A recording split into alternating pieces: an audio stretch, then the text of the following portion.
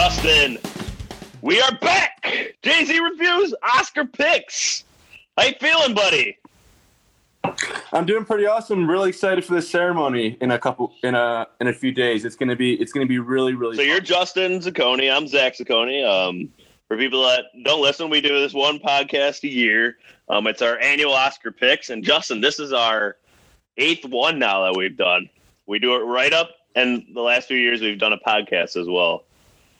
Pretty crazy. The years have just flown by since we started this, and I can't believe we're on year 8 now. So we compete against each other, and Justin, you finally bested me last year, buddy. You finally got me. I know. After 6 years, I finally beat you. So hopefully I can continue. You're trending in the right direction. I started off 5-0. I crushed you. You were I don't know what you were doing. You're on something, I think. And 2 years ago, we tied. Even if we had some different picks in different categories, we ended up tying somehow. And then last year, you got me. Do you remember what the margin was? I think it was by 1 pick, or maybe it was 2. I think it was 1 pick you got me by. Yeah, it was pretty close, but a win's a win. I know. A win's a win. Just frustrating. So I'm ready to get back at you. I'm ready to put you back in your place. This year, the 91st Oscars. Before we get into the picks, Justin, what do you think about the Oscars having no host? Kevin Hart was slated to host. People, as they do these days, dig up a Twitter feed. There were some homophobic jokes made. People didn't like that. They called for his ousting. The Oscars responded by firing him. Kevin Hart seemed to want to come back a little bit, but then he just it's not worth my time. And the Oscars as a whole just scrapped it. They said, no host, no controversy, more monologues. Movie montages, more movie montages, I'm sorry. Yeah. I think it's going to be interesting because they haven't had a host. The last time they didn't have a host was about 30 years ago, and apparently it did not go very well. There was a lot of infamous things. Like Rob Lowe did a very infamous bit that went horribly, and still is on YouTube for people to watch. That's what we want, Justin. We want something like that. I want something that's going to be memorable for all the wrong reasons. Sometimes that's more better than some montage that we won't remember. Yeah, well, yeah, better. Yeah, more train wreck potential is always good for the national audience, but it's not good for the Academy, who has backtracked on pretty much all of their stances outside of the host aspect the last couple of weeks, from cutting those categories to only doing originally 2 original songs performing. Now they're doing all 5 on top of Queen performing. Yes, now. Give me more Queen. So they wanted to cut the. It's kind of funny. They wanted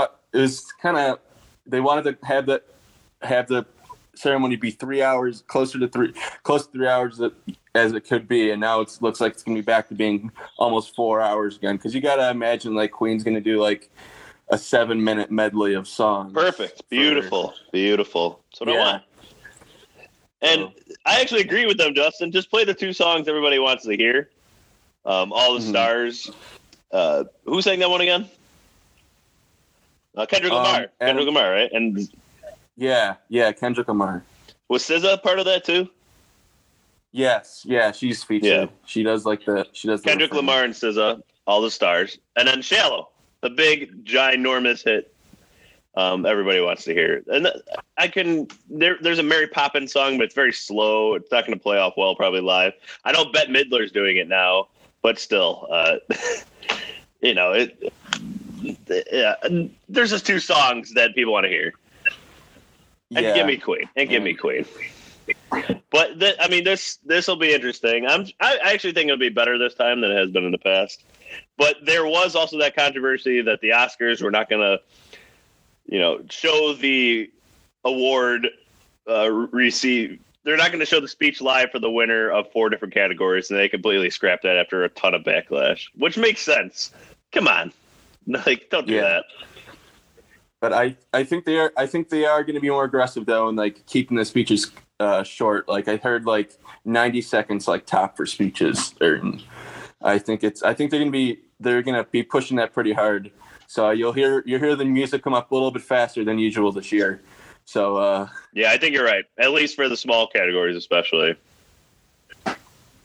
Yeah, and honestly, those categories are my favorite because like those are the people that don't usually get the shine. Yeah, exactly. And especially the people in the background, like cinematography, like costume design, like production design. Those people need respect. You're one of those people, right? Yeah. I'm a bit of a video editor and shooter, so I do like those categories. Those are my favorite ones. So yeah. So Justin, without further ado, we talked about the Oscars a little bit, but let's get into the meat and potatoes of this podcast. Let's start getting into some of these categories and our predictions for them. Are you ready? Yep, I'm ready to go. All right, Justin. So the first one, we're just going to hit it off right away. Best live action short film. What are you feeling for this one? We have Detainment, Fauve, Marguerite, Mother, or Skin. I'm going to let you take this one first.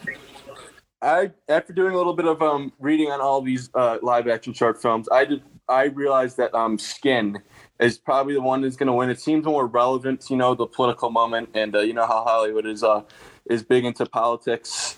And this Skin is about a father who told the story told from his son, who is he's an American neo-Nazi who eventually gets his sort of like comeuppance. And I think that the frame of view, the point of view that the story is told, and the subject matter is pretty important for this moment. I think like the Academy will like jump all over that. So yeah, that definitely sounds like something right up Hollywood's alley for sure. But I don't know. That feels almost too on the nose, and it's playing too up front. And I think I have Marguerite in this category. It's a film about an aging woman and her nurse, and they develop a friendship that inspires her to unearth unacknowledged longing and thus help her make peace with her past. We have not seen these movies. We would like to, and I'm sure they're available somewhere online. It's hard to fit it in, quite honestly. Mm-hmm. So we had to read about these films, and I had to look at the odds. And I have seen Marguerite as a little bit more of a favorite, so I'm going to go with Marguerite. You're going for more of the message. Skin's right behind it. It's either going to be Marguerite or Skin, I feel. But I'm feeling Marguerite. So we're already different. I like this right off the bat. Yeah. Let's go to a slam dunk, Justin. This might be one of the biggest slam dunks of the night. I consider there's two of them, but this is definitely one of them, and that's Best Animated Short Film. Animal Behavior, Bao, Late Afternoon, One Small Step, and Weekends. Justin, I have Bao, and I think it's not even going to be a close contest. Yeah, it played in front of Incredibles 2. That's all I had to say. It played in front of Incredibles 2 is the highest grossing animated film in history, right?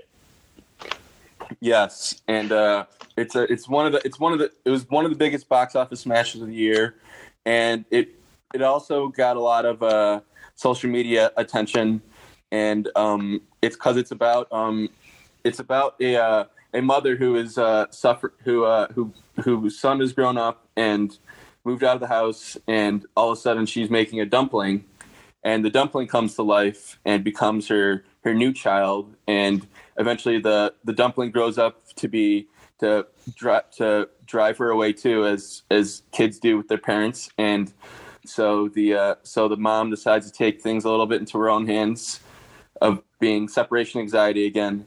And I won't spoil the ending for you, but it's a very good animated short. And there's also one other thing to note about this category and Bao. It's a Pixar animated short, and that's all you need to know pretty much about this category. They absolutely dominate this. Yes, it's a routine. Pixar is a routine winner for Best Animated Short and Animated Feature, but as we might talk about later, that might change a bit this year. Yeah, Pixar just has so much money to put behind these little animated shorts compared to the rest of the animation studios that they usually sweep this category no problem every year that they put out one. Mm-hmm. And the fact that it has been seen by so many people. I mean, how many people do you know have seen an animated short film beyond what they saw in front of The Incredibles? I would say less than 5%. Yeah, it might be smaller than that even. So yeah, they're all available online for free, but I don't think people are actively searching for them unless they are like told about. No. So Justin, best documentary short subject. These are all online. These can be seen. And this is a tough one. I think we're actually going.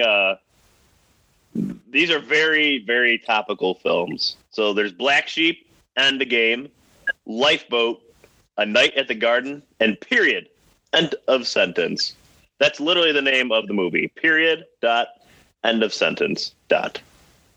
Now, I'll tell you this. Period. End of sentence. That period. End of sentence isn't going to win. It's definitely it has the least odds of winning this category. And these categories, folks, you just got to look around the internet. There's a lot of information out there to help you lean towards where people in the Academy are going. And it seems to be a two-way race. Again, these are sometimes really tough categories. And Justin, you and I might separate on this. So I'm just going to tell you a little bit about this film. After the high-profile killing of Delilah Taylor, this is a black woman in London, Cornelius's mother moved their family out of London only to find themselves living on an estate rife with racism. But rather than fight back, Cornelius became more like people who hated him. This was filmed with non-actors. And the main subject of this film was bullied so badly, he bleached his skin. He got blue eye contacts to try to look more like the people around him so he'd be bullied less. I just think it's a very topical film. I've heard it's very powerful. So I'm going to go with Black Sheep here. But I think I have an inkling you might be thinking differently. No, I'm going to go with Lifeboat. It's a story about the movie about the European migrant crisis, sorry, and this German nonprofit named Sea Watch that does a ton of rescue missions on these boats, go from North Africa to Europe, and that the European migrant crisis has been an increasingly big problem. You know, it was in the news the last couple of years, and this documentary is certainly topical in that aspect. But I'm not sure how well it'll play stateside as much, because thinking with the crisis that we are having at the border a bit, I think that the Academy voters will kind of make the connection and will pick this one. But those are just my 2 cents. Interesting. I don't know. That doesn't feel like it'll play as much to me. I see where you're coming from. I just see Black Sheep being a little more powerful of a story, and I've read a lot of good things about it as well. Yeah. So going off of Best Documentary Short Subject, let's go to Best Documentary. And Justin, do you want to tell me what those nominees are? Yes, it's a Free Solo, Hale County this evening, Minding the Gap, Fathers and Sons, and RBG. And so I've heard good things about every single one of these documentaries, especially Minding the Gap, that made a ton of critics lists this year, top 10s and top 25s and so forth. And from what it has not done well in award season though. That belongs to Free Solo and RGB. They've been kind of duking it out in the guilds and such. And so, but Free Solo is this very epic tale about a climber, and it has done very, very a free climber climbing up Yosemite. And I think that that like the sheer natural awe of the documentary is going to take the day. It won Sundance as you see, yeah. And then but I think it did really well at the box office like RBG did, but I think it's going to win. Free Solo? Yeah, Free Solo. I agree. This is definitely a two-way race between RBG, which is about Ruth Bader Ginsburg, and then Free Solo, the guy who climbed 3,000 feet up the Yosemite. Free climbed it up. And their ability to get those shots and that filming of a guy doing something like that, this comes to mind a little bit, Man on Wire. Do you remember that movie? Oh, yes, I do. Yeah, so a guy doing incredible feat at incredible heights. That one swept the awards season, and I think Free Solo is very much along the same vein. Ruth Bader Ginsburg is it's a good story, but I think there's been a lot written about her already. I don't think it was necessarily as revealing, just as getting some maybe of her later life stages here and some behind the scenes on that. It definitely has made a lot of money, but as far as a more powerful story, Free Solo, I believe, is the winner here, and I think I give it like I consider a pretty heavy favorite in comparison. Yeah. Definitely. Oh, Justin, I'm sorry. There's three slam dunks. I'm completely losing my mind. But let's move on to the next category, and one of them is the slam dunk, best foreign language film. So we have Cape Num, Cold War, Never Look Away. Never Look Away, Justin. Roma, and Shoplifters. Before we get on our picks, Justin, were you surprised Burning was not nominated? The South Korean film that has Glenn from The Walking Dead. Yeah, I was a bit surprised because it was one of the biggest critical hits of 2018, and I thought it was definitely going to get in. But I think a lot of people were shocked that it did not get nominated. So I was a bit surprised. I haven't seen it, but I've heard it's amazing, and I'm a little bit surprised it didn't make it. Yeah. To the Oscars. And Justin, did you pick anything other than Roma here?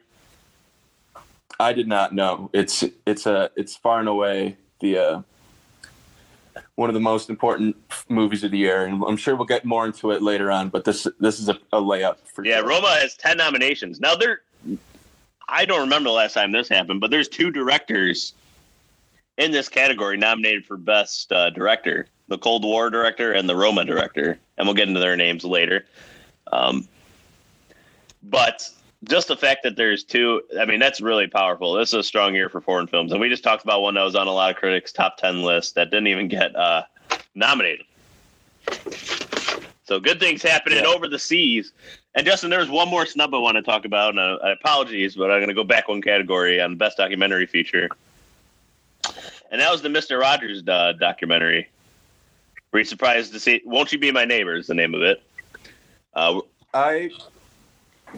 was a bit surprised because when it came out, it got like big critical reviews. Everybody was talking about how positive and like nostalgic it made them for Mr. Rogers' Neighborhood when they were kids, and I'm surprised that it did not make at least the nomination. And it won the Producers Guild Award. Yeah, with all the buzz. So. I was dumbfounded by it. It does not make any sense to me, considering how much buzz was behind it, how much support it had within the award circuit. It was crazy. It's crazy. I really don't understand it. It's a really solid movie. I've seen bits and pieces of it. I haven't seen the whole thing, but it's really well done. But as far as that goes, we got to move on to the next category, and that is Best Animated Feature.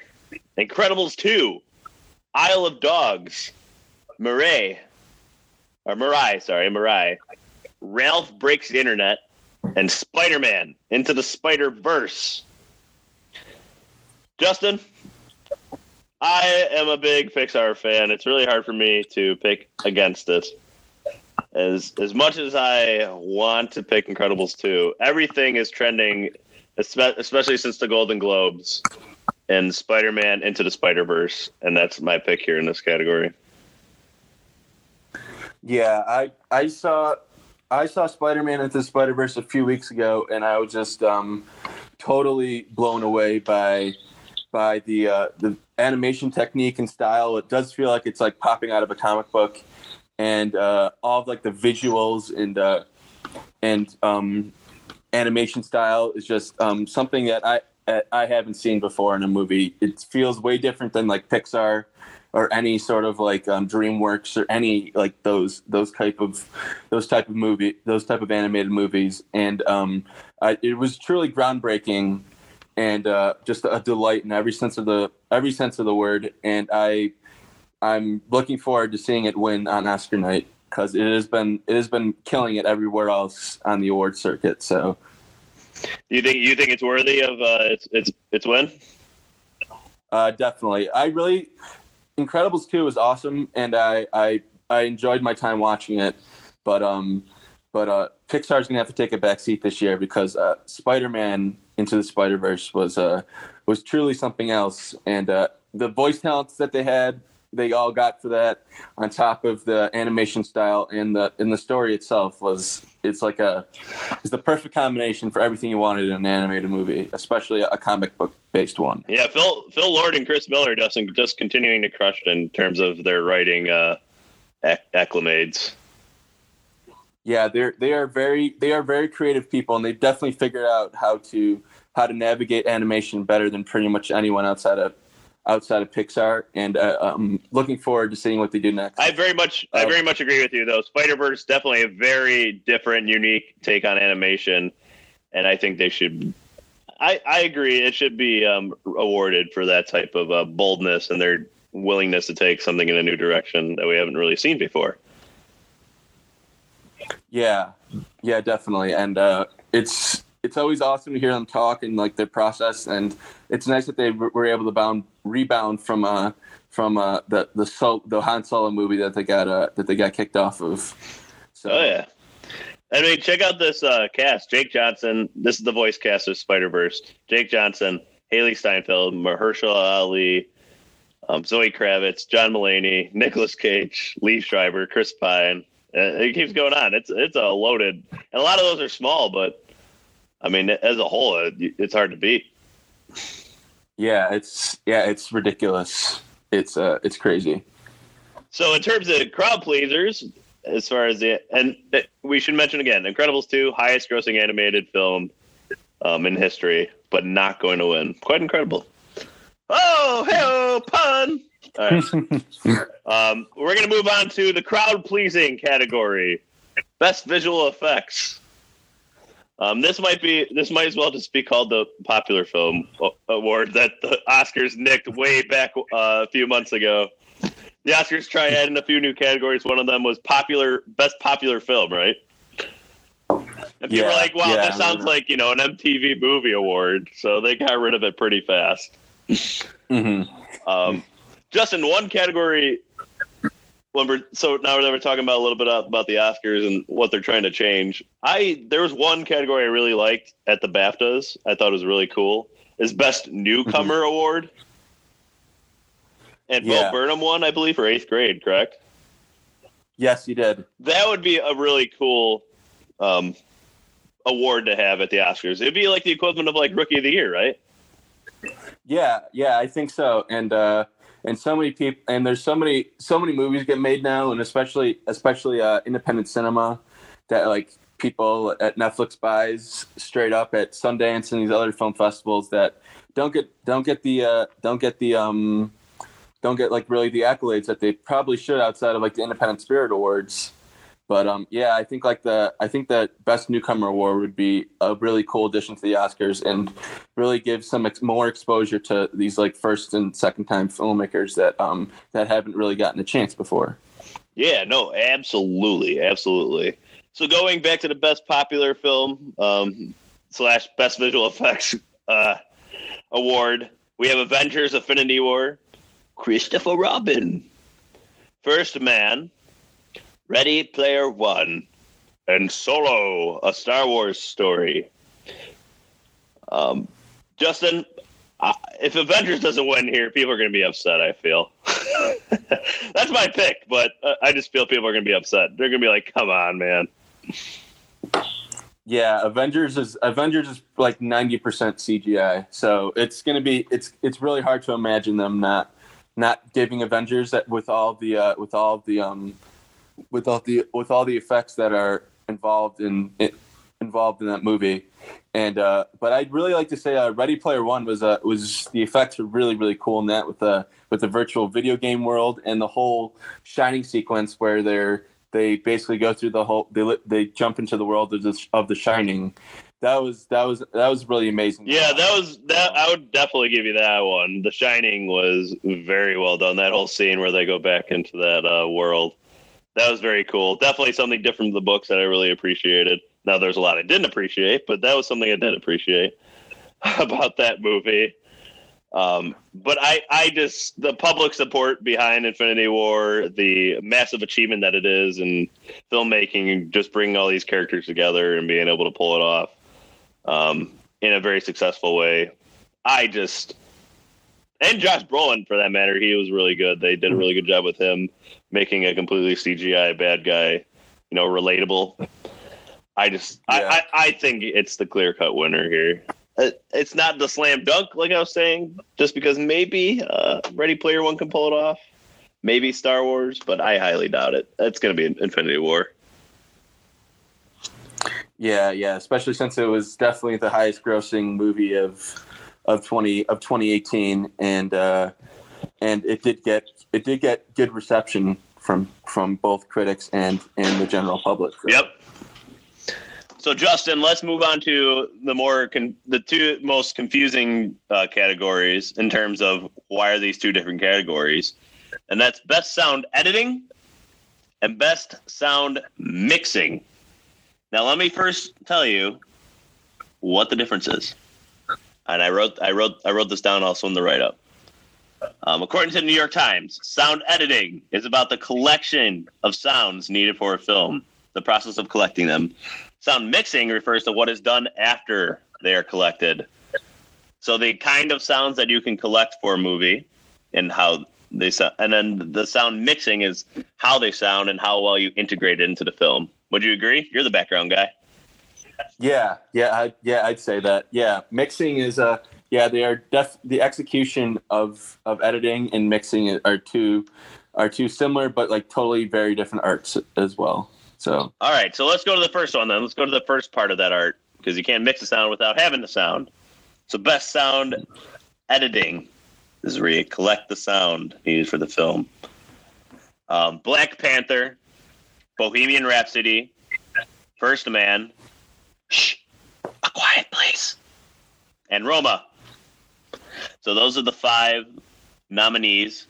And Justin, I read a lot about this category, and I read a lot about how First Man worked with NASA, and they tried to collect every sound they could to make the launch as real as possible, the sound of the metal clanking around and things like that. And that was an achievement, at least in terms of sound editing. The only possible one I see competing with it is A Quiet Place. That movie literally is a large part of it is the sound and how the characters react to that sound. So the sound is very important, and obviously to the fear that the creatures ignite. And those subtle quiet sounds or the fall of a lamp. Those sounds need to be amplified so they're more impactful in the movie. So I can definitely see A Quiet Place upsetting, but I believe First Man and their work they did with NASA is going to win the day here. So First Man's my pick for sound editing. Yeah, I've read that First Man is also the climax of the scene where they're going to the moon is built around on that sound and the intensity and all of the. It really takes you into like inside the cockpit of a NASA space shuttle, and being like totally immersed and stressed out by that space mission was definitely helped with all the sounds that were collected with NASA. And I think those will get awarded on Oscar night, especially because Damien Chazelle has had success in sound categories in the past. So, yes, that's true. I agree with you. Yeah, he's definitely had a lot of success in the past with Whiplash and La La Land. So going to sound mixing now. This is that after part. How does it sound in the film? So we have Black Panther, Bohemian Rhapsody, First Man, Roma, and A Star is Born. So all the same nominees except for A Star is Born, switching out with A Quiet Place. And Justin, if people aren't aware listening to this, A Star is Born has been making a lot of noise recently. Also a pun. Baby, we're on a roll. It's been making a lot of noise lately around the circuit, and the story is starting to circulate. Maybe this is the press as well, the Oscar press that goes around. The fact that Bradley Cooper, as director, mandated that all the scenes, all the musical scenes, all the performances were performed live. That includes, the opening scene where you don't know he's at Coachella, but he's at Coachella performing that in person for a crowd of people. He wanted the audience reaction to be more real, the sound to be more real, and it came off great. The album was really stellar. Sold a lot of copies. The movie obviously has made millions and millions of dollars. And the fact that they were able to pull that off, I think, is an achievement within itself. And I can see Bohemian Rhapsody, maybe. Black Panther is in this category. That's more like action, like pew, pew, pew type sounds. This is more musical. It's got to be impactful. The sound's very important. So I'm going to go Star is Born in this category. I'm going to have to disagree with you, Zach, and go with Bohemian Rhapsody. Beautiful. I love getting one up on you. It's nice. Yeah, even though it is kind of like a head and heart situation here, where I do really love Star is Born, and the sound in it is incredible, but it just hasn't had like the award season success that it definitely was hoping for when it first got released in the fall. And Bohemian Rhapsody has just been sweeping up all of these sound awards, and it just won a couple nights ago the Cinema Audio Society Awards for best sound in a live action feature. Well, shit. Yeah. So I think Bohemian it really, people seem to love Bohemian Rhapsody, and even though it was all filmed, all the crowd noise and all the live performances were CGI mixed in after. It's been taking the awards season by storm, and I think that it's going to win this one. Oh man, they did nail that last scene, the Live Aid concert. I'll give them that. They definitely nailed it, but it's not his voice. But I mean, the fact that they did nail it, maybe it is good sound mixing after all. You're making me think again, but I already made my pick. I can't go back on it at this point, right? Yeah. Well, Zach, it won't be Freddie Mercury's voice when Queen plays at the Oscars. So no. Is Adam Lambert going to be performing? Yeah, okay. Yeah. Maybe they should just have Rami Malek perform and have Adam Lambert sing over him like mix. Like no, they should have Rami Malek perform and then just expose him, and then everybody will be like, "Wait, this guy might win Best Actor." It might be a good embarrassing moment. I don't know. Yeah. So that's sound editing and sound mixing. Always an interesting category to talk about. Sorry, what did that sound? We're doing best film editing. I was doing a terrible job of editing. Over to the next part. So the nominees: Black Klansman. It's Black Klansman, Bohemian Rhapsody, The Favorite, Green Book, and Vice. Get ready to hear those names a lot for the rest of the podcast, by the way. So this one, Justin, man, there's a lot of categories up in the air. And this is definitely one that's up in the air for me. What do you see this between two movies? I think we're thinking of the same two movies, but I'll let you take first on this one. Yeah, I think it's between Bohemian Rhapsody and Vice. Yep. And agree. I do kind of want to pick.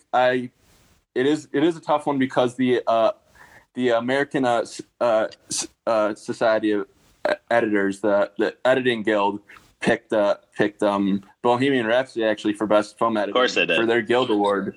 So it is interesting, but Vice has been Vice is seen as like the betting favorite, at least for film editing, and it is edited in the same sort of vein as The Big Short was, Adam McKay's last movie, and that lost to Mad Max, which rightfully was just so. An incredible, which was a way editing really set the tone for all the action sequences and stuff like that. So you can't really blame the loss on The Big Short, but I do think that Vice will get the redemption this year, and and just because like Bohemian Rhapsody is just a lower quality movie than Vice.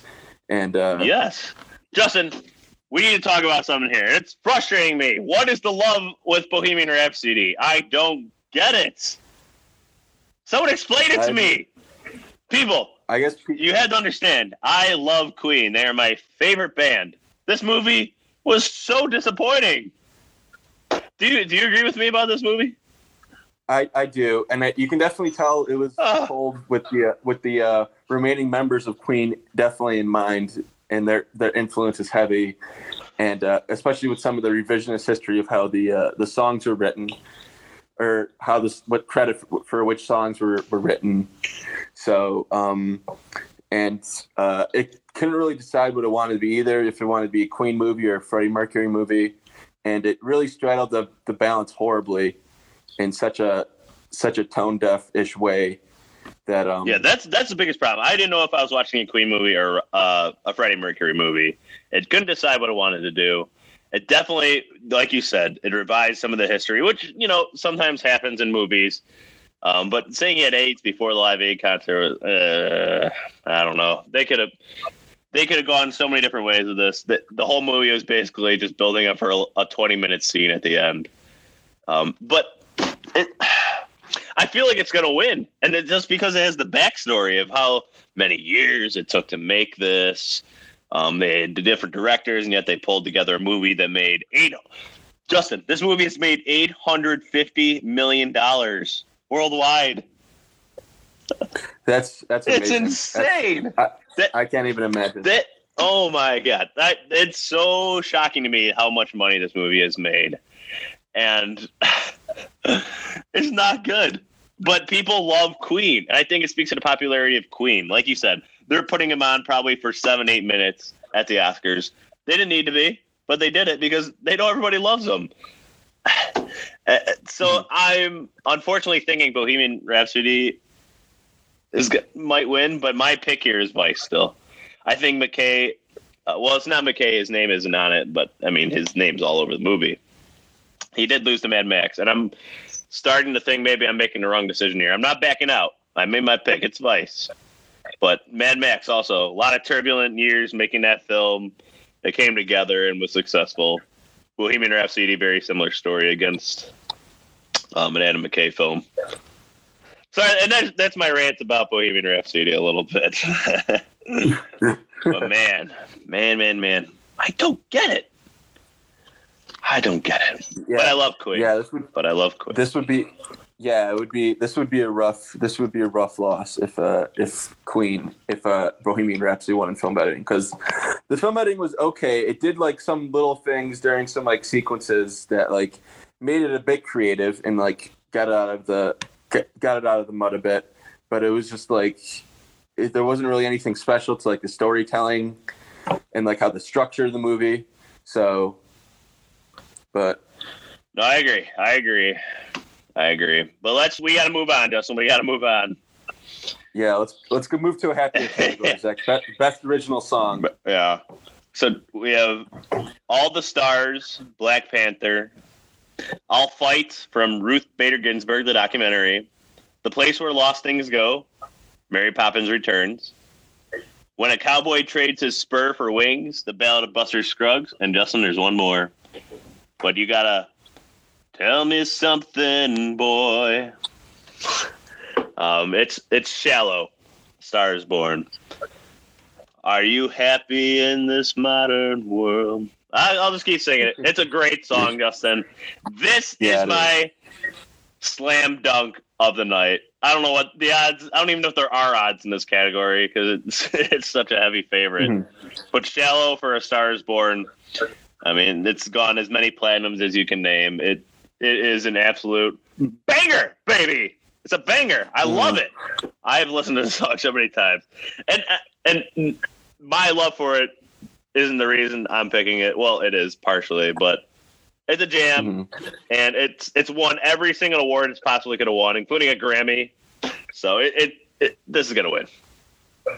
Yeah, it's a pretty show-stopping song, and it is amazing in every sense of the word. And I'd like to say a little bit piece for when a cowboy trades a Spurs for wings from the Ballad of Buster Scruggs. Tim Blake Nelson sings this song. Like, he had to learn how to play guitar for this song, and he's doing a whole bunch of things during his little vignette, which is the first one in the Ballad of Buster Scruggs. And the song is pretty good, but Shallow is just a juggernaut and a monster, and I don't see how it doesn't win. So at least A Star Is Born will get one win for one Oscar win.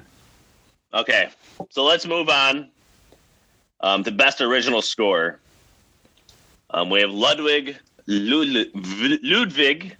Göransson for Black Panther, Terrence Blanchard for Black Klansman, Nicholas Britell, If Beale Street Could Talk, the always honorable Alexandra Desplat of Isle of Dogs, and Mark Shaman for Mary Poppins Returns. Justin, I'm going to let you take the bat on this one first. I'm in between. Yeah, the Black Panther score is really good, and Ludwig Göransson has been around for a while, scoring a number of different TV shows and movies. He's worked with Childish Gambino for ever since the start of his career. That's where he really got his big fame. Yeah, but Nicholas Britell for If Beale Street Could Talk, the score has been highly publicized, and it does help that Britell also composed a score for a really popular show, Succession, this year. So I think that also adds another layer to his popularity and his name. So Beale Street did get shut out of a Best Picture and some other categories, and I don't think it'll win any other category it's in. Maybe another one, but it'll get Best Original Score, even though I think Black Panther is the number 2 behind it. Yeah, Justin, I was leaning towards Black Panther for a while there, but I'm going to end up taking If Beale Street Could Talk. It just has all the momentum right now going towards it. Mm-hmm. And it's a score. It always makes me wonder. A Star Is Born, clearly the best soundtrack of the year, but it's not considered a score. It's basically a score, just music without the words, right? It's the background music that lights up a scene one way or the other. And I just think if Beale Street Could Talk, based on what I've read, based on what I've seen, I haven't seen everything, but I've seen short scenes from this movie. And it's a good score, and it's a solid score, but it's got all the buzz behind it. So if Beale Street Could Talk is also my pick as well. Yeah, I would not be surprised if Black Panther won because it did, the original soundtrack itself did get a lot of attention, and it was pretty popular because it was executive produced by Kendrick Lamar, and he had his hands all over it. So, but his name's not on this. This is score. This is different. That's what I'm saying. That's what I'm saying, man. Yeah, I just think maybe the voters will get a little bit confused and kind of meld the two together, but because the original song and score kind of I don't know, maybe it'll get confused by voters who don't do all the research that they should. So I'm just coming from that perspective. Okay. So best makeup and hairstyling. Border. I don't know. What is Border? Have you heard of Border? I have not, honestly. So, I mean, it's nominated though. There's always a weird one in this category, best makeup or hairstyling. They find somebody that's put a lot of hairspray in somebody's hair. Mary Queen of Scots and Vice. Those are the 3 nominees. There's only 3. Justin, it's been noted heavily that there was a lot of highly respected makeup people in the job they did for making the historical characters come to life in Vice. And how much Christian Bale looked like Dick Cheney. Granted, Christian Bale gained a boatload of weight for that movie, but he still, with some makeup, turned into him. Sam Rockwell, Donald Rumsfeld, all these people. Amy Adams as Mrs. Cheney. So Vice is my pick here, and I think it's the heavy favorite. Usually they go for a movie like Mary Queen of Scots. That fancy dress up and makeup. But in this case, it's going to go to Vice. Yeah, Vice is gonna win here pretty easily after seeing like what Gary Oldman did with all that makeup. Yes, exactly. For Darkest Hour last year, and I think Vice will. I think Vice. Christian Bale has a similar thing going for him, and I think the Vice makeup department will get honored for that. Okay, we can move on to the next category. I don't wear makeup. I style my hair for work, I guess, every morning, but I don't even spend too much time on it. So we don't need to talk about it. That's cool. That's cool. So, best costume design: Mary Sofreece for The Ballad of Buster Scruggs, Ruth Carter for Black Panther, Sandy Powell for The Favorite, Sandy Powell for Mary Poppins Returns, and Alexandra Byrne, Mary Queen of Scots. Justin, does Sandy Powell take away votes from herself or himself?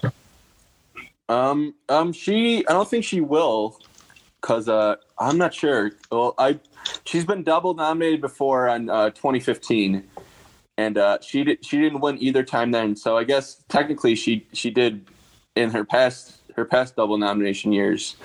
But she's been nominated many times before by the Academy. 14 times. Yeah. So, and she's won a few. Yeah, she's won 3. She won for Shakespeare in Love, The Aviator, and The Young. So 2 of those movies people have heard of. Yeah, and the Academy recognized her, and but I think Black Panther, all the different costumes and all the different part of the costumes for Black Panther was a big part of the world building, from the armor to all the different dresses and regal attire that the family was wearing. And I think that Ruth Carter, who's been Spike Lee's longtime costume designer, she didn't work on Black Klansman, but I think that she's going to get her Oscar here just because those costumes are really sort of iconic looks, more so than The Favorite was, who Sandy Powell is also seen as the other leading contender. And I think that Black Panther is going to win for this one. Man, this is such a toss-up. If you go read about it, it's so back and forth with so many people. Best costume, man. When you think about costume, I mean, there's one greatly popular film here, and everybody thinks of the Wakanda mask, and things like that. Mm-hmm. And there's a lot of good symbolism with the costume design. And to note, if Black Panther wins, this would be the first African American woman to win in a non-acting category, right? Or at least in a long, long time. But I believe that is what it is. So Ruth Carter and Black Panther. Oh, this is a tough one for me. I was thinking The Favorite. I'm going to switch to the Black Panther. I do think there is more, very symbolic and memorable costume design, especially with the mask of the Black Panther, especially being most notable. But now, my question is, did she make that mask?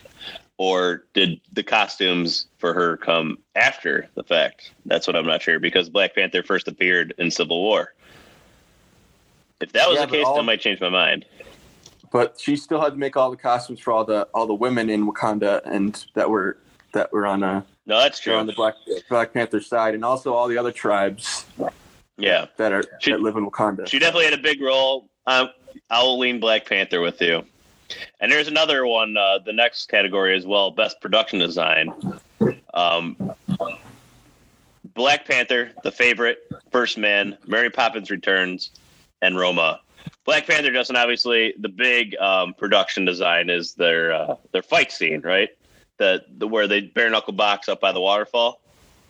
Yeah, that was great, and also the throne room too, where Killmonger gets introduced to the rest of the royal family. So that's also a big set piece too. Really amazing set, seeing the audacity of the throne room and how big and how spacious it is. So what are you feeling for this one then? I think Black Panther because it definitely involves creating like a whole fictional the look and feel and of a whole country, pretty much of a whole fake country in Wakanda, and about help creating like a society and everything that involves.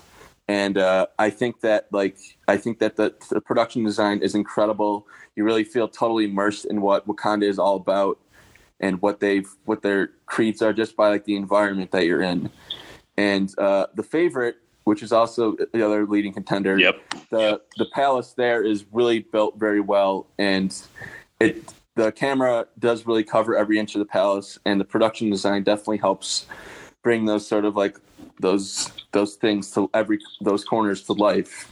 But I think that that castles and palaces have been seen before in movies, but nothing like I think quite like the Black Panther has the audacity of like the Wakanda world building has been seen before in movies. So yeah, I'm actually going to lean towards The Favorite, Justin, in this one. I agree with you a lot with what you said, but like you said, the detail is so finite. It makes it look like they're in a real high, net worth place. The details are so exquisite. I just think it was a bigger challenge as well to be able to pull that off compared to Black Panther a little bit, just because there's a lot of CGI that involves that production and kind of hides it a little bit as well. I mean, it's not all, but I'm just saying I like The Favorite a little more in this category actually. Also, because I can't decide between The Favorite and Black Panther in these two categories that we just discussed. Very neck and neck. I want to at least go with one, The Favorite. And I like it better in production design than costume design. Yeah. So we're almost towards the bigger categories. We got one more, they don't consider the bigger categories. And that's the one they were never even going to show on the television screen, Justin. That's cinematography. They weren't even going to show it. They're just gonna... Yeah, it's disappointing. You can't have movies without cameras, and they're just about to basically reward for the best visual category. So yeah, that was almost embarrassing. Good thing they turned around and decided to air the category. So we have cinematography, Cold War, The Favorite, Never Look Away, Roma, and A Star Is Born. Justin, I feel like this is the point in the night where Roma starts picking up some major victories. Roma. It's very distinct and it's black and white, and so is Cold War. And actually, The Favorite has a very unique way of showing the film. A Star Is Born, Never Look Away, not really considered anything here. But Roma, Alfonso Cuarón, just very powerful film, especially the look for it, especially their noted climb towards the ocean at the end of the movie as well. Very powerful, very cinematic. Mm-hmm. Yeah, Alfonso Cuarón really did a good job filming this movie, and it's his first time as a credited cinematographer. So that's kind of awesome. And I gotta say though, like A Star Is Born, the visuals were pretty great in that. And The Favorite was the more like I guess like more creative sort of like way, because used like these wide angle fisheye lenses that really covered like from corner to corner, so you can like see around corners where people are walking and really see the breadth of this palace where pretty much the whole movie takes place in. And that was really cool, keeping the visuals interesting while we were pretty much sticking in one environment. So I really appreciated that for The Favorite, but I think Roma has been killing it in cinematography in the award season. I think that it's gonna do well again on Oscar night. All right, so we're in agreement there. Now we're getting to the big categories. We consider the bigger ones, and it starts with the writing. So adapted screenplay. So this is a screenplay that's not original. It's based on something, although you could argue some of these don't belong in this category. Like Ballad of Buster Scruggs, Black Klansman. Can you ever forgive me, Justin? Can you ever forgive me? That's also the name of this best adapted screenplay. Can you ever forgive me? If Beale Street Could Talk, and A Star Is Born.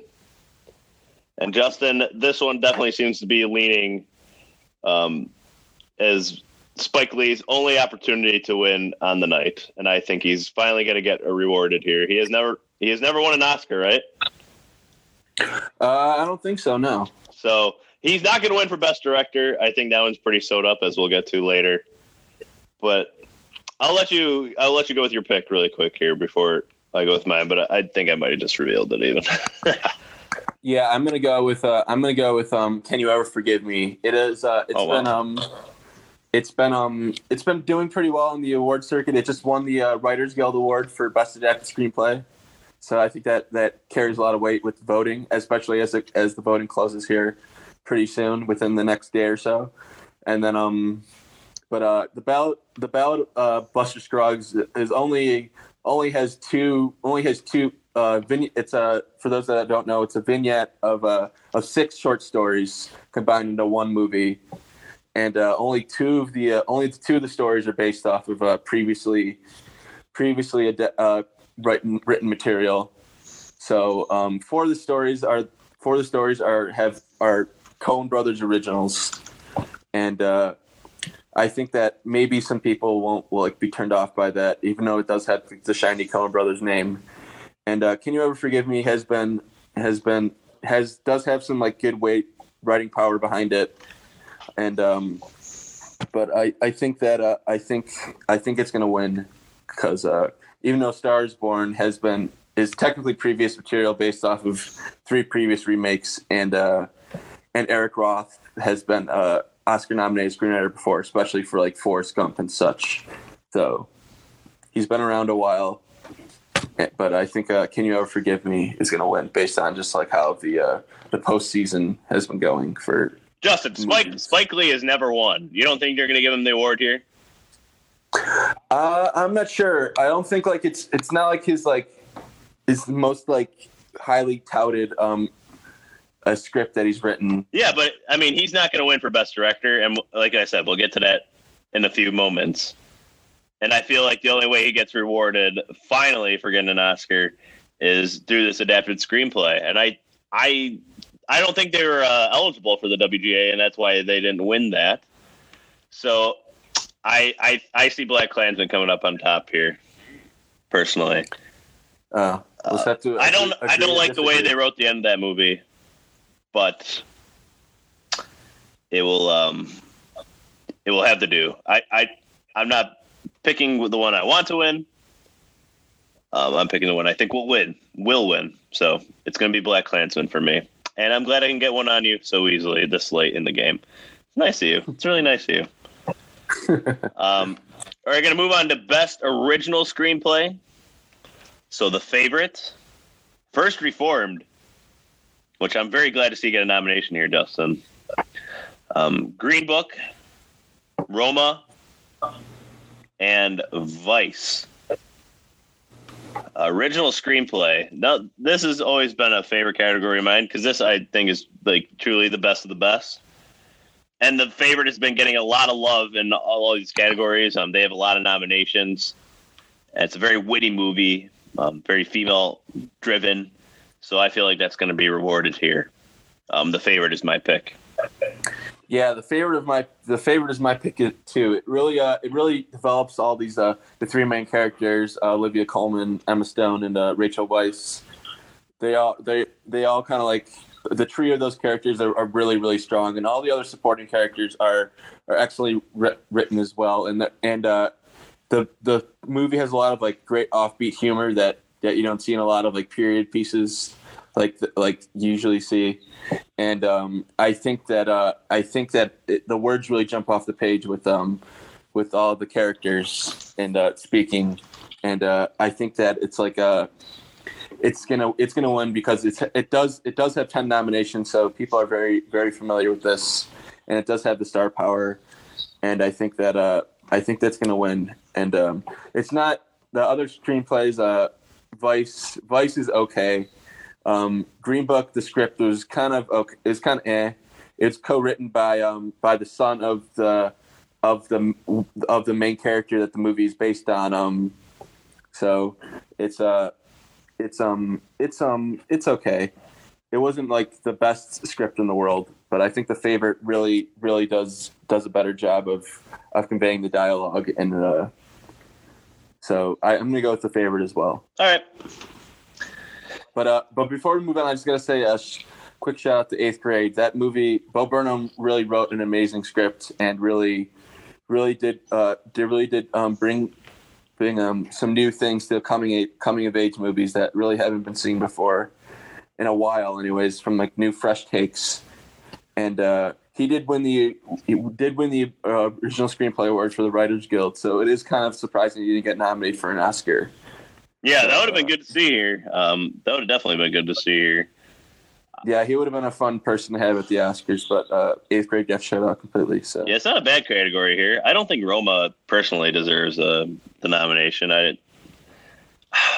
We have some issues with that one, but we'll move on to the next category because we'll be talking about it still.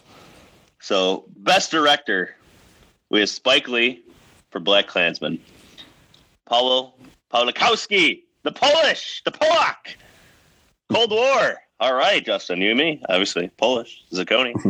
Yeah. Yorgos Lanthimos, The Favorite, Alfonso Cuarón, Roma, and Adam McKay for Vice. Listen, Adam McKay, the director of Step Brothers, Talladega Nights, now getting his second Best Director nomination. Pretty crazy. Yeah, it is nuts where his career is gone. But having said that, this one is pretty straightforward, I think. It's Alfonso Cuarón. This guy, every time he gets nominated, it seems like he's going to win Best Director at this point in his career.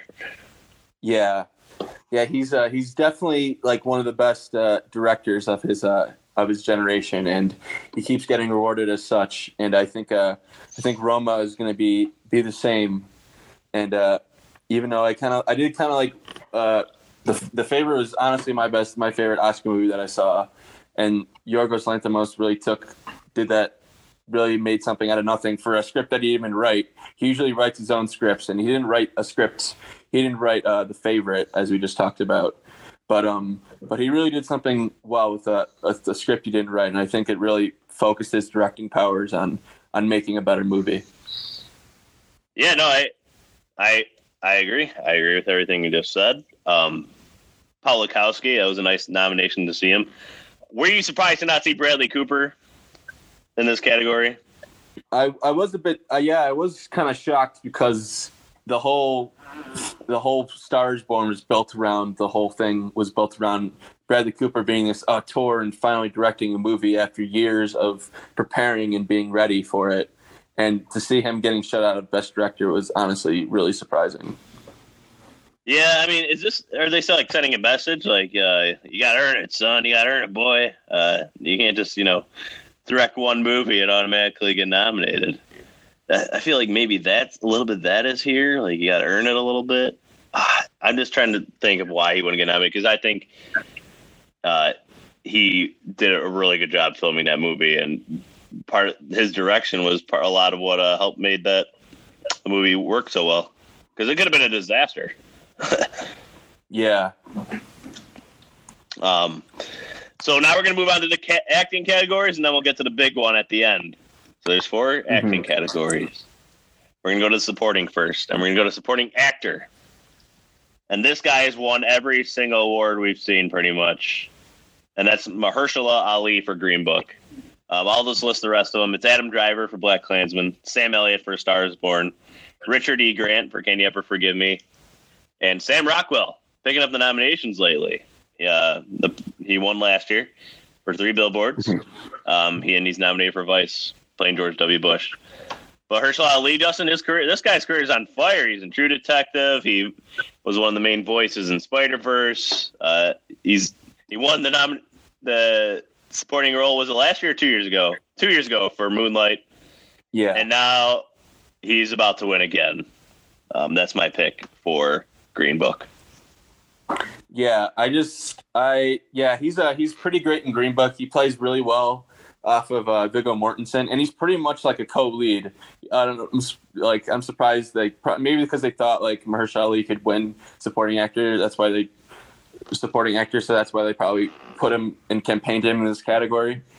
But he's pretty much like the co-lead in Green Book, and he's pretty good in it. Although it is really nice, and he's gonna win. And I do gotta say that it was really nice to see Sam Elliott getting his first ever Oscar nomination for A Star Is Born, because that's who I want to win. He's pretty incredible in A Star Is Born as Bradley Cooper's brother. So, if there's a category for want to win or whatever that is, he's my pick for want to win. I would love to be wrong and see Sam Elliott win this award. Mm-hmm. Just because Mahershala Ali, we've already seen it. He did a good job. He's always good. But it's nice to see somebody new. And Sam Elliott, I think, really deserved it. But yeah, we'll move on to Best Supporting Actress. So those nominees: Amy Adams in Vice, Marina DiTavita in Roma, Regina King in If Beale Street Could Talk, Emma Stone and Rachel Weisz, both in The Favorite. Now, Justin, I feel like those two are going to cancel each other out, Emma Stone and Rachel Weisz. If one of them was nominated, perhaps they'd win, but they're going to split the vote. Yeah, that's how it usually goes with actor double actor nominees in movies. So unfortunately, neither of them are really going to get the recognition deserved, because they do both really bring it in The Favorite, and it is also kind of like a shame that like Amy Adams isn't seen as a favorite here, considering Vice is her fifth acting nomination of her career, and she hasn't won at all. So we're bound to see her get one of those career Oscars in a few years, I'm sure. After if she doesn't pick up a win in the next 3 or 4 years or so. Well, you know what she's going to win it for? Enchanted 2. Oh yeah. Hey, she's good in Enchanted. Yeah, but she is really good in Enchanted. Yeah, I mean, Regina King has been picking up every award, Justin. And we say this about a lot of categories: picking up every award, but it's true. It is. We're here to give you who's going to win, and that's going to be Regina King. Yeah, I think she's been on fire in the award season, and I think it's not going to stop here. And I do think part of it too is I think she's going to give a really good speech. She's someone that's deserving of a win. Mm-hmm. And she's very sincere about it. And I think her time at the Oscars and winning this category is going to deliver a nice moment for the evening. And definitely. And that's a sentimental part of me. So let's move on to the top acting awards. That is Best Actor, Best Lead Actor, and Best Actress. So for Best Actor, Kristen Bell in Vice. Rachel! No! Rachel! Wait, that was Harvey Dent. Damn it. Where is she? Where is she? Where's the trigger? That's Kristen Bell. There we go. Mm-hmm. I just watched Dark Knight Rises recently, so I have Kristen Bell fresh in my mind. Bradley Cooper for A Star Is Born. That's my Bradley Cooper impersonation. Hey, what? I just want to get one more look at you. All right, enough of my Bradley Cooper impersonations. William Dafoe at Eternity's Gate. Apparently this movie came out this year, or at some point, and William Dafoe was in it, apparently, as well. Can you explain that nomination for me, Justin? I don't get it. Nobody has heard of this movie. Yeah, he's playing Vincent Van Gogh. Oh God. So I think it's the big nominal historical figure nominee here. There's so many better standouts than that. I don't know, but all right. Rami Malek in Bohemian Rhapsody and Viggo Mortensen for Green Book. Justin, when award season started, it seemed like a race between Kristen Bell and Bradley Cooper. And Bradley Cooper is great in his role. I actually think he's better in the directing a little bit than he is in the acting, personally. Mm-hmm. He's more deserving of a win for director than acting. But Rami Malek has just stormed ever since the Globes are supposed to be not, an indicator of how the rest of award season goes. It's absolutely been like, it seems like the turning point for the acting categories. And Rami Malek won there, and he has picked up almost every award since. Christian Bale, I think, is more deserving, but Rami Malek did do a great job as Freddie Mercury. But he didn't sing, you know, and that's a big part of the movie. I mean, he did a good job lip syncing, I guess, and the sound mixers, like we talked about, did a really good job. It's tough for me. It's tough because I really did like the job Rami Malek did. That was the one part of the movie I actually liked. I'm gonna go Rami Malek here. That's who I think will win. Who I think should win is Christian Bale because he did such a phenomenal job of blending into Dick Cheney. But I have to go Rami Malek because I think that's who's going to win. And I wouldn't mind seeing it.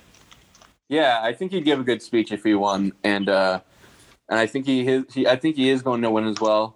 But it does kind of suck that Bradley Cooper is not going to get any sort of award for his work on A Star Is Born, because he was like the center of that movie, and his performance was definitely one of the best ones that he's given in his career.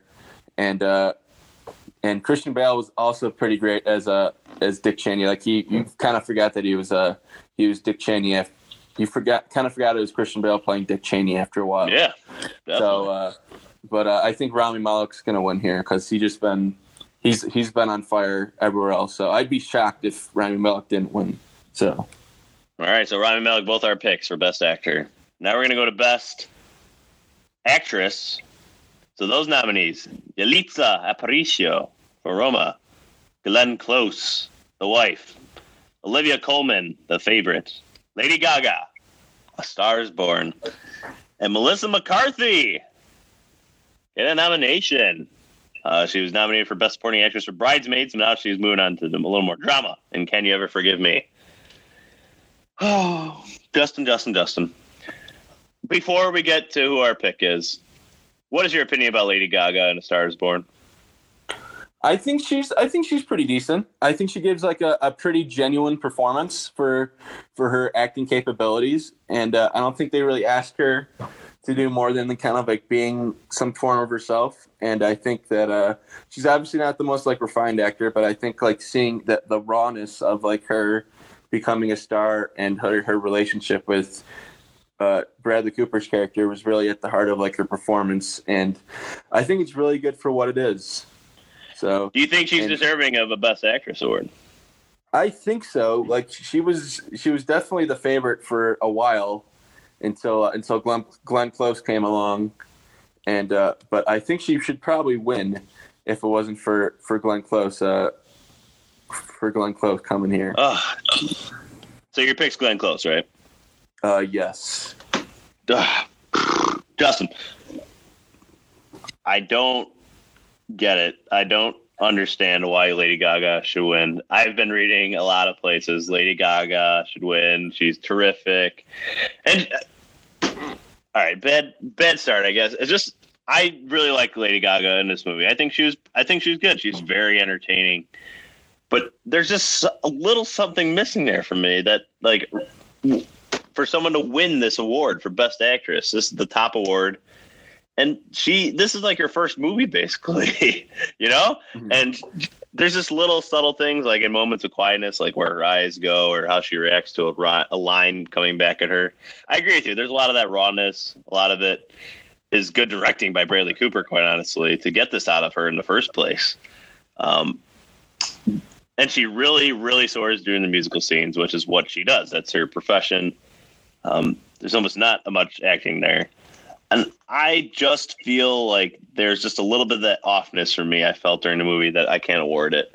Who I want to give it to? Olivia Colman. She's killer. She's great. I think she deserves to win this out of the 5 nominees. But unfortunately, it's going to go to Glenn Close in The Wife, a movie nobody's seen.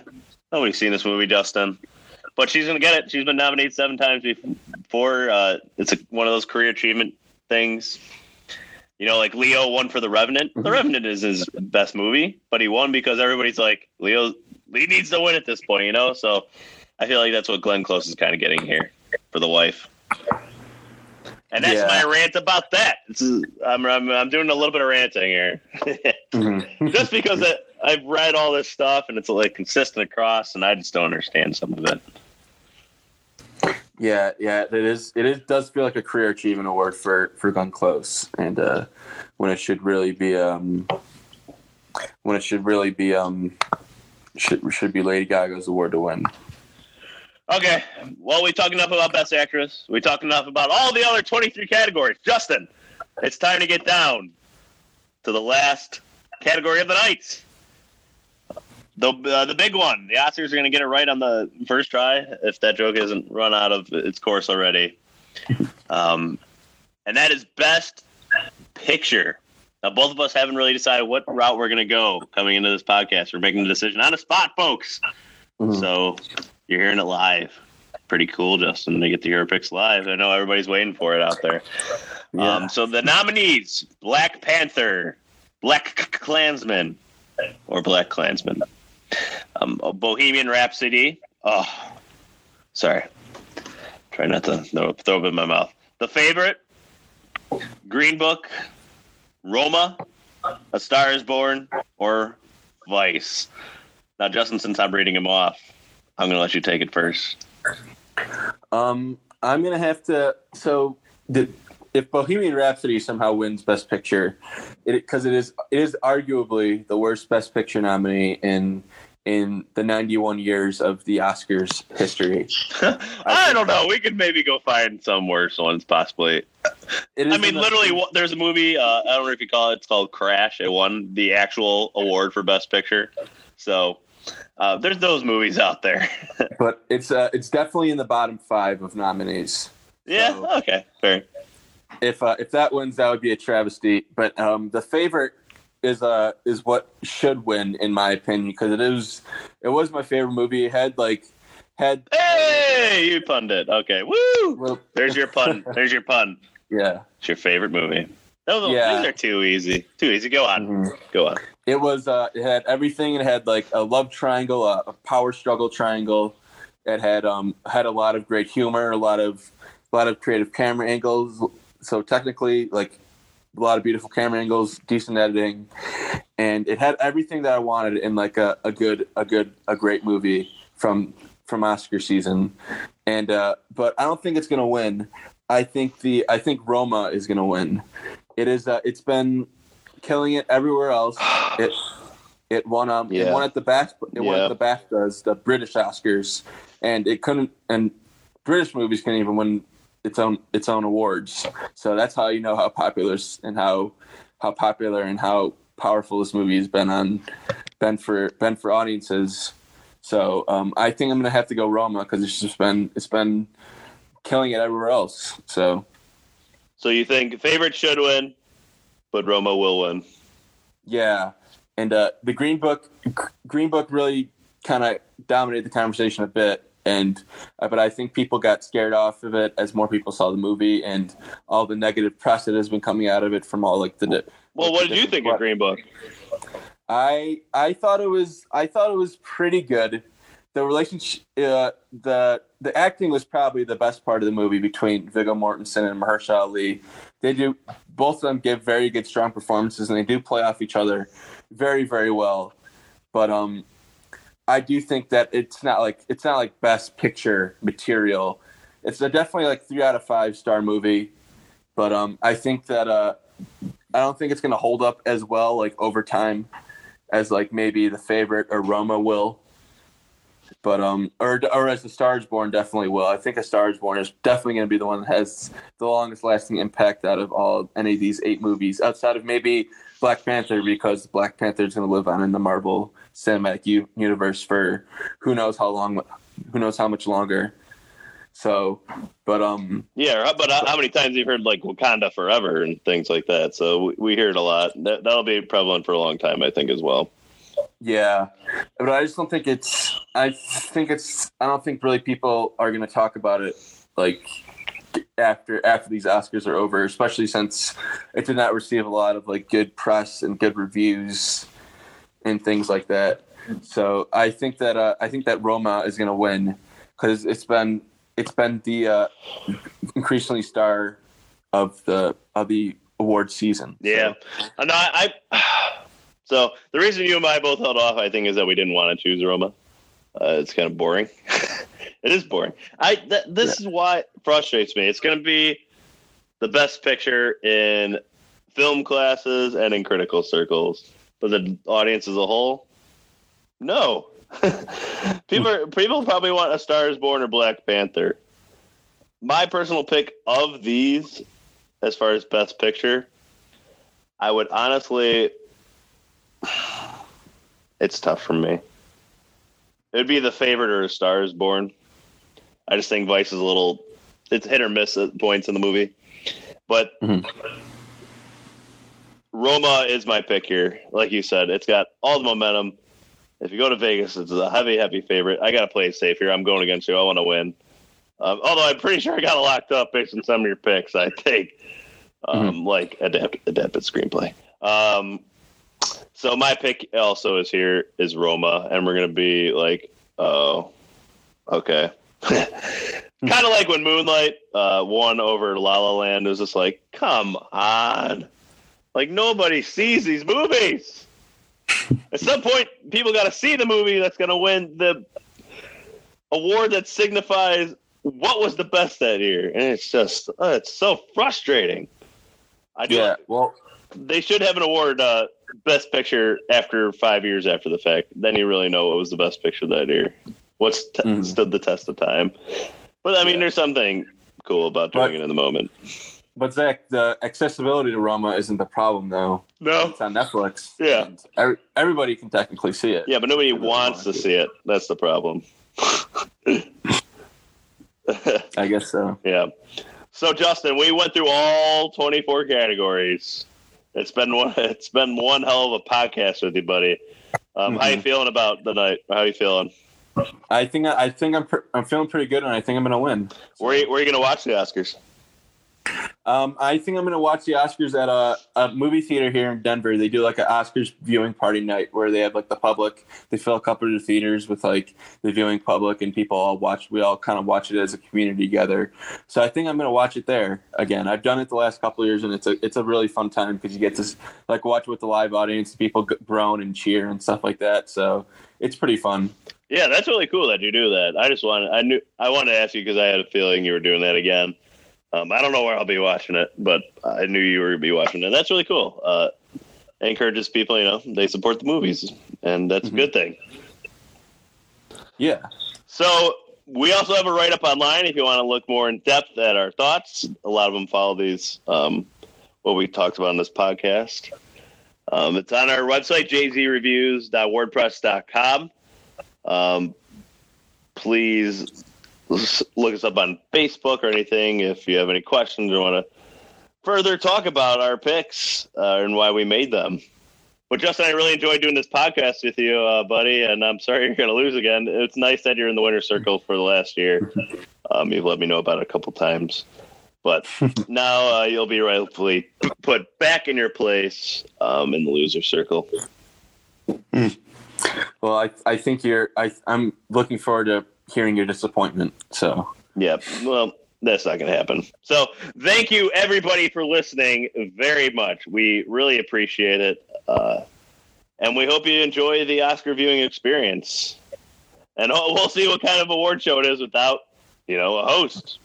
Mm-hmm. Is it like walking into a house party without the host there? We'll see. I don't know. Yeah. It could be a disaster. The place could be a mess. Who knows? But Justin, we'll see you February 25th when I'm celebrating my victory. Well, I can't wait to hear this disappointment in your voice, Zach. So, all right. We're gonna be in the shallows. All right. Goodbye, everybody. Happy Oscar viewing.